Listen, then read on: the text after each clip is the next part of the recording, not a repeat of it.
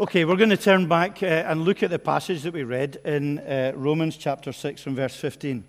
Now, I have to say, I'll be pretty disappointed this morning. I'll admit this, I'll be pretty disappointed this morning if you found that an easy passage. Okay? I think you're a real brain box, a real theological giant if you thought that was an easy passage. Because it's a nightmare passage. It's a really difficult, it's a tough passage. I can't plumb its depths, and I freely admit that, and I want to say that at the beginning as a get out. Because it's a tremendously hard passage.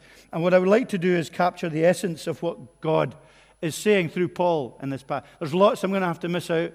There's too much in it to look at this morning. But I felt it's been a really hard week looking at this. I've felt like I've been working with a pickaxe and thrashing away at rock and not getting very far, hardly broken the surface because of the truths are here. But I am confident, don't get me wrong, I'm confident because of the promise of the Holy Spirit. I'm confident you'll get at least one diamond out of it. You might not get much, but you'll get something because God is faithful. And there are untold riches in this passage. We certainly don't have the time, nor do I have the gifts to unravel them all for you this morning. But if you take away one thing from the service, one thing from the sermon and from this passage that I would really want you to take away, it is that Christ is unbelievably worth it. Okay? Christ is unbelievably worth it, and that's what I would like you to take away as we entrust our lives to Him as Christians. He is the one person that deals with your future death. He's the one thing that gifts you the one thing that is out of your depth. Okay, two things that are out of your depth. True freedom and eternal life. That's what Christ does.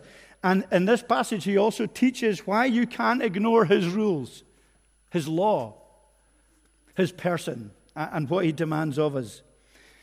I want you to think and consider how much He loves you with a love that you can't even imagine, a love that will never let you go. We've been looking at that in the previous chapters. The amazing gift of His grace, that He freely gives you eternal life, that He freely offers you Himself. And we can't earn it. We can't just work up ourselves. We simply can't do it. So I hope and pray that we can consider these things today. And I hope that you will stick with me through this. You can't drift. You know, I really need you because it's such a hard passage. I need you to concentrate so that I can feel that I'm not losing you.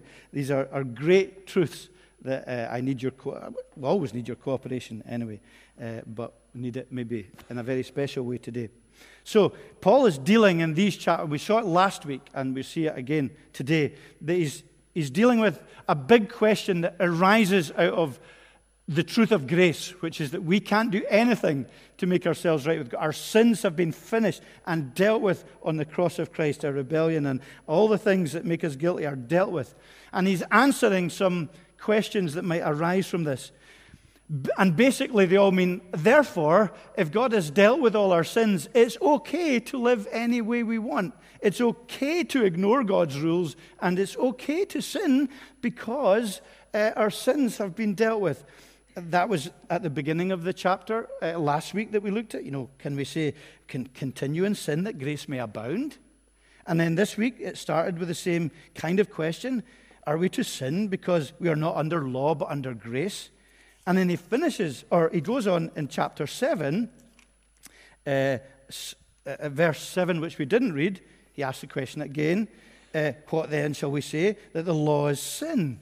And so it's all different angles of the same question. Therefore, it doesn't matter how I go from here today in church, and I can live any way I want because sin's dealt with. Sin's been forgiven on the cross, and Jesus has paid the price. And Paul's anticipating these dangerous responses to grace and to the cross of Jesus Christ. And he anticipates them and answers them in the sections that we're looking at. And we looked at one last week, and we're looking at another this week. And each time when he raises this objection to grace, this anticipated misunderstanding of grace, he answers the same way. No way! That's what he says. May it never be. God forbid, however it's translated. He's using really strong language, and he says, absolutely not. We saw that at the beginning of the passage we read. By no means, that's what it's translated here in the ESV here. By no means, absolutely not. It's very emphatic, strong language. And what I want to do is just ask 3 questions. I'll try and be as succinct as I can to unpack what he says in the section we looked at. And the first question I'm going to ask is a hugely offensive question to you. And the question is, whose slave are you? Whose slave are you? We prayed about slavery and the work of IGM, and then we read about slavery. And Paul is using this illustration of slavery here in this passage. And so I'm asking, whose slave are you? Hugely offensive question, isn't it? Well, I'm a millennial. I'm from the 21st century. I'm not a slave of anybody. This is crazy language. This is old language. It's language I don't understand. I hate that you would even consider describing my faith as an enslavement, as Paul does here. That's gross. I've been set free. The Bible says I've been set free. I'm not a slave anymore. Or if you're not a Christian, you may be saying, I'm not enslaved to anyone. That's why I've not become a Christian so far. I'm my own boss. I make my own decisions. I'm free. I don't like this whole language of whose slave are you? Well, on this day when we remember the misery of real physical enslavement in this world in which we live, we're reminded biblically by God through Paul that we are all slaves. There is something that controls all of us in our lives. There's something that is our significant other in our lives. There is something we all live for that drives us, that masters us, our motivation, our reason for living. And Paul says that can be regarded as an enslavement. And it may be lots of different things that people live for, but it's what is their controlling reality, whether it's ambition and career, or whether it's a happy family, whether it's popularity, whether it's your health or your looks or pleasure or political or philosophical identity, or that one relationship that you crave and that you must have, that shapes everything we do and think. It's foundational to us. It drives our thinking. It gives us meaning and direction in our lives and saves us from being what we feel is having meaningless lives. It's what he speaks about in verse 12, which we didn't read, as the strong passions that we have to obey its passions. That's not necessarily a word for sins. It's just about a word for desires. And our strong desires, he says, it may be good things. It might not deliberately be bad things, but it's things that have become good things that have become ultimate things in our lives. But because we make them ultimate in our lives, whatever it is, whatever takes up our life, they can lead to destructive, sinful, or selfish behavior in us. So what he's saying is that if we are not Christ's, and we're enslaved to Christ, then we're enslaved to sin, he's saying. And that's our natural condition. He says, because we are controlled by anything or anyone in our lives, and that might include ourselves, other than God. If God isn't at the center of our hearts and lives, then we are enslaved to sin. And that leaves us in a place where we are enslaved, therefore, also to death. Because God is the author and the giver of life. And if we are separated from him, we are enslaved to things that only end up and result in death, that cannot save us, that cannot redeem us, that cannot give us life that we look for. The kind of thing I was thinking, and I used this. You must think I've ever watched 2 films in my life, because it's the only 2 I ever mentioned. And this is it shows my age as well. I'm Saving Private Ryan. So yeah, okay, it's a good film. But I know I should stop using examples from it. I'll try and watch a film sometime like Harry Potter or something, and try and get some new ideas. But and I haven't really watched it for years. Don't think I'm at home not wrestling with Scripture and watching Saving Private Ryan. I'm not. But there's a kind of example of this living and having something as your core ambition in life that really enslaves you, because it's Private Ryan himself remember, he's behind enemy lines, and a group of people is sent in, a group of soldiers is sent in to take him home because his other 4 brothers have been killed in the war, and he needs to go home to his mum and dad. And Captain Miller is the guy who's in charge of leading that troop, and he gets shot and is dying on the bridge near the end of the film, and Ryan goes up to him, and he hears Captain Miller's dying words, which is, "Earn it. Earn it." And what he's saying is, earn the freedom that my death and the death of my colleagues has brought to you. And then the rest of the film, that is near the end of the film, and just at the very end, we're moved forward to when Private Ryan is an old man, and he's visiting the grave of this Captain Miller who said, "Earn it." And he's an old man, and he's weeping with his family and his grandchildren, children and grandchildren. And he says, "Every day I think about what you said to me that day on the bridge. I've tried to live my life the best I could. I hope that was enough. I hope that at least in your eyes I've earned what all of you have done for me." See, he was enslaved by that all his life, trying to live a life that was worthy of the death of these other people on his behalf. And it enslaved him because it didn't set him free. And at the end of his life, it was a hope that he had no idea was fulfilled or would make any difference for him as he grew old and faced death. Because God says to us in his word that our dreams die with us. And death remains. It's a hugely unpopular subject that no one can really speak about. But it's the great spiritual megaphone, isn't it, that something is wrong with us or something wrong with our lives, that we live. When there are 40 million slaves in the world in which we live in a broken society, in a broken world. And he says that not just in societal terms, but in individual terms, we are condemned. And we have given ourselves to idols and to lifestyles and to be enslaved by things that can't redeem us, that can't ultimately set us free, that are absolutely unsatisfying, that can't die in our place. And he says none of these things can make us right before God. Even living like Ryan the very best he could, it didn't touch the depths of the realities of his need. None of these passions, none of these reasons we have for living can give us the freedom and the eternal hope and the life and the peace that we are looking for in our lives. So we recognize that we're enslaved to sin naturally. But he also says then that we can become slaves of righteousness here in this passage that we've looked at. And that is really what Paul is saying here, that we offer ourselves to Jesus Christ because he is our only hope. Now, in the ancient Near East, there's different kinds of slavery.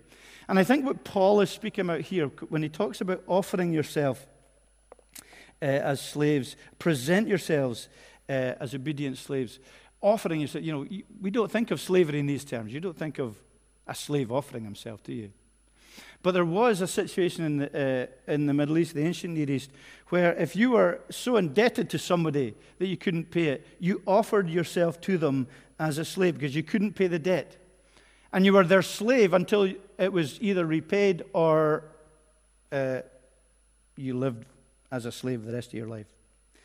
And he's basically saying that we owe a great debt to God as sinners, and we can never pay that debt ourselves. We can never pay it by all the good things we try to do. We can spraff about in life without him, but we will always remain enslaved, and we will always remain those who are dying. But Christ, and this is going back to what he says in the earlier chapters, Christ, he says, paid the debt. You see it? Christ paid the debt. And as we give our lives to him, we serve him out of gratitude and out of love for what he has done for us. He's paid the debt, but out of gratitude we come to him. So we move.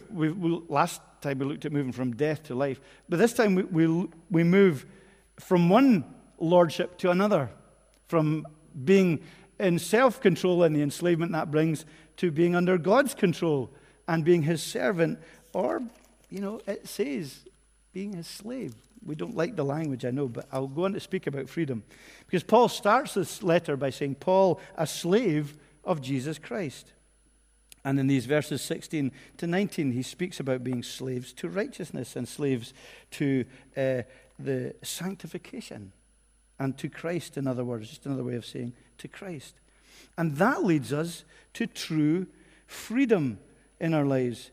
Verse 22, but now you have been set free from sin and have become slaves of God, because he is the truth. And Jesus said, it is the truth that sets us free. And that's a hugely significant thing, because there is no absolute freedom, okay? I'll just be philosophical for a very short minute. There's no such thing as absolute freedom. There's only absolute truth, okay? And if there is no truth, there is no freedom anyway. Because if there's no truth, everything is relative. And if there is no God, then there is no truth. And if there is no truth, then we are just atoms made up and fused together, and we are determined by all things materialistic around us, by culture, by environment, by physics. And we have no freedom whatsoever. That's one of the great problems of absolute or total atheism, is that it needs to deal with material determination. Is that actually, if there's no God, there's no truth, and if there's no truth, there's no freedom, and if there's no freedom, then we are enslaved. But he says that we are true here, we are free, set free from sin to follow him. And therein is true freedom. That means we live within the parameters of his laws of love, because we can see him for who he is. And he becomes our significant other, our identity, our motivation, our governing principle. And we serve him rather than just serving whatever it might be, or even just ourselves. And he's our governor for our lives. So we see that there's this question, whose slave are you? And as a Christian, whose slave are you? Who governs our lives? No, not just for the hour we're here, but as we make decisions, as we think about our careers, as we think about our relationships and our marriage and our thoughts and our desires and our longings and our ambitions, do they come under the lordship of Jesus Christ, because he sets us free to live and enjoy them as only we can in him. So the second question I want to ask, more briefly, is what road are you on? And it's all related, because he goes on at the end of that chapter to say, you become set free from sin, slaves of God, the fruit that leads to sanctification and to its end, eternal life. For the wages of sin is death. The free gift of God is eternal life in Christ Jesus our Lord. The wages of sin is death. The free gift of God is eternal life in Jesus Christ. You say, well, I don't know really what that means, because we still all die. Everyone dies. Even the Christian dies. What's it talking about? Is it saying we don't die? Do we all just live our lives and then we all die, and that is the way of life? You know, the wages of sin is death. The free gift of God is eternal life. That's true. We all die, and yet we recognize there are different types of death. And the Bible makes clear that the death of a believer is fundamentally different. And our death as believers will be fundamentally different. Because it will not be a spiritual death. It will not be a death that ultimately and eternally separates us from the living God. It's a physical death, body and soul separated, temporarily. Because we've moved allegiance from death to life. From being enslaved to sin to being enslaved to God. And when Christ died on the cross, our sin and our old nature died with him. And as he was raised, so we will be raised from the dead. And we remain linked with Jesus Christ, who is the author of life. And even in our physical death, our souls will go to be with Jesus Christ, one day to be reunited with our resurrected bodies and to a world of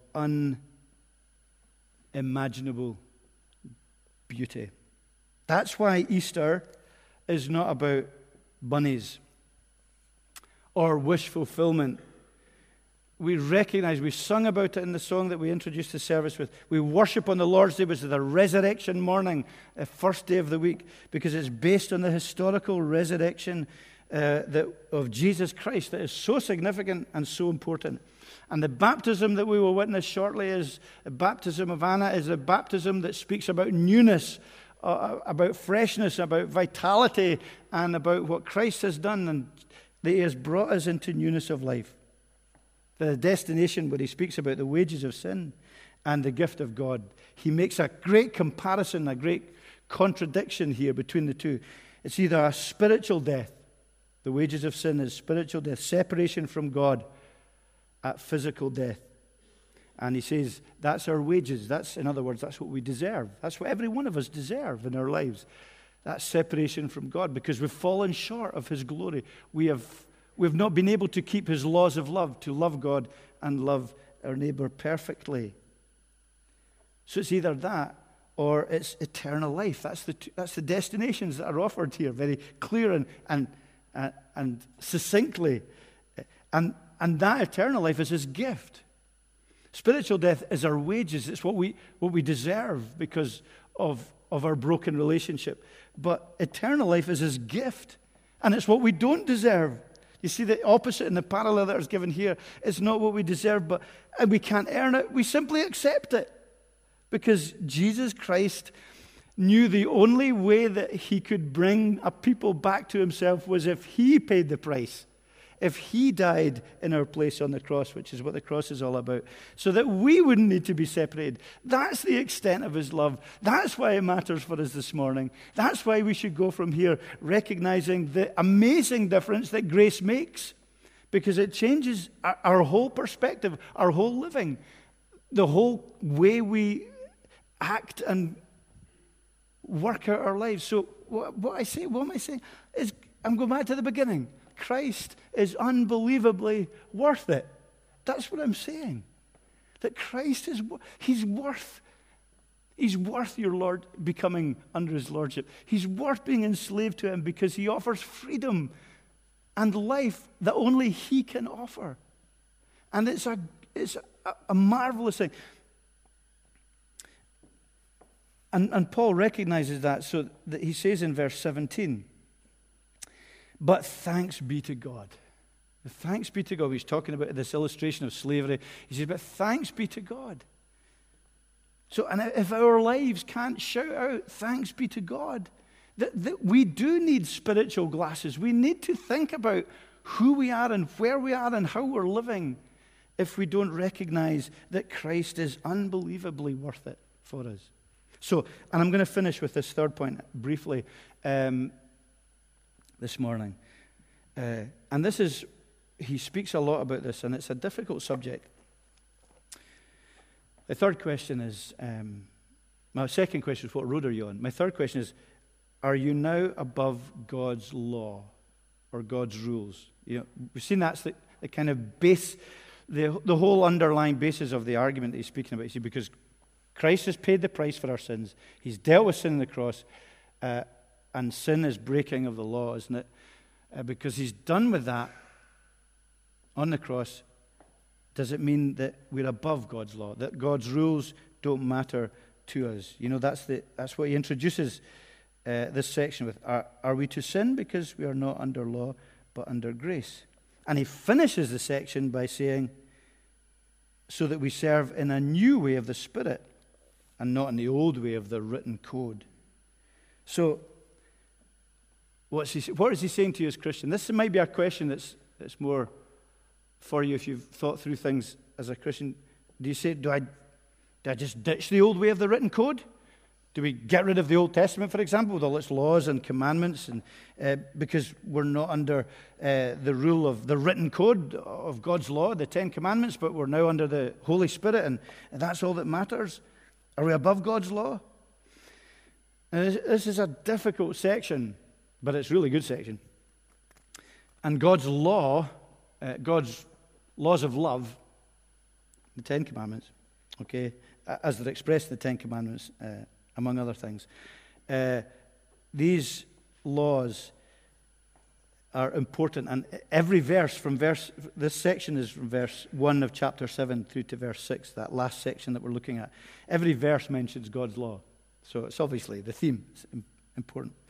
And he's speaking about our relationship with God's law, therefore, as believers. What do we do with God's law as believers in our lives? And he uses a provocative illustration about marriage and about being under the law of marriage. And if that is broken by one partner when both partners are still alive by adultery, then the law is broken and the marriage is broken. But if one of the partner dies, then the other partner is free to marry again and not break the law as far as the law of God in marriage goes. And it's not an allegory and it's not a parable. It's simply an illustration, and a lot of commentators have got absolutely twisted in knots with it. And I was twisted in knots for about 4 hours with it, trying to understand it. But basically what he's saying in this whole argument about the law is that he said you can't belong to, and using this illustration of marriage, you can't belong to someone else unless there's been a death in your life. You can't belong to someone else in marriage unless there's been a death in that marriage.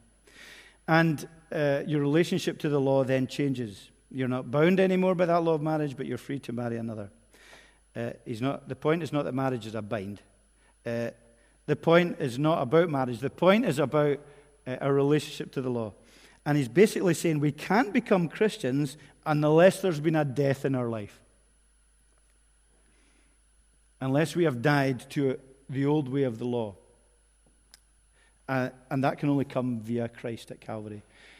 And the old way of the law was that it exposed our failure. And we couldn't live up to it. And we can never please God by obeying the law. And it points us to that. It exposes that we're failed. It says we can't keep the law outwardly, let alone inwardly. And so it points us to Jesus Christ who did it on our behalf. And when we go to Jesus Christ, we recognize that we put to death that whole way of trying to please him by our own good works. And we recognize that he alone can can satisfy God's law. And we die to the old way of thinking. And we are then bound to Christ by grace and by love. And that gives us a new relationship to his law. Because we are empowered then to love it. And to love him. And to love what he has given to us. Our guilty relationship to the law has died. It no longer condemns us. We no longer need to earn our favor with God by good works, but we trust in what Jesus has done. But then through the Spirit, as he says, we can bear fruit by obedience to the law. We're empowered to love him and to serve, to be willing. And Romans goes on to speak about being willing sacrifices in Romans 12, because they're laws of love that he gives us. We're not to, in other words, he changes our hearts so that we don't think the law is a drudge or a bind or a set of rules or to be trivialized. Jesus said all the law and all the prophets are summarized in these 2 words, 2 phrases. Love the Lord your God with all your heart, soul, strength, and mind, and love your neighbor as yourself. And in John 13, he said, I give you a new commandment. I give you a 11th commandment.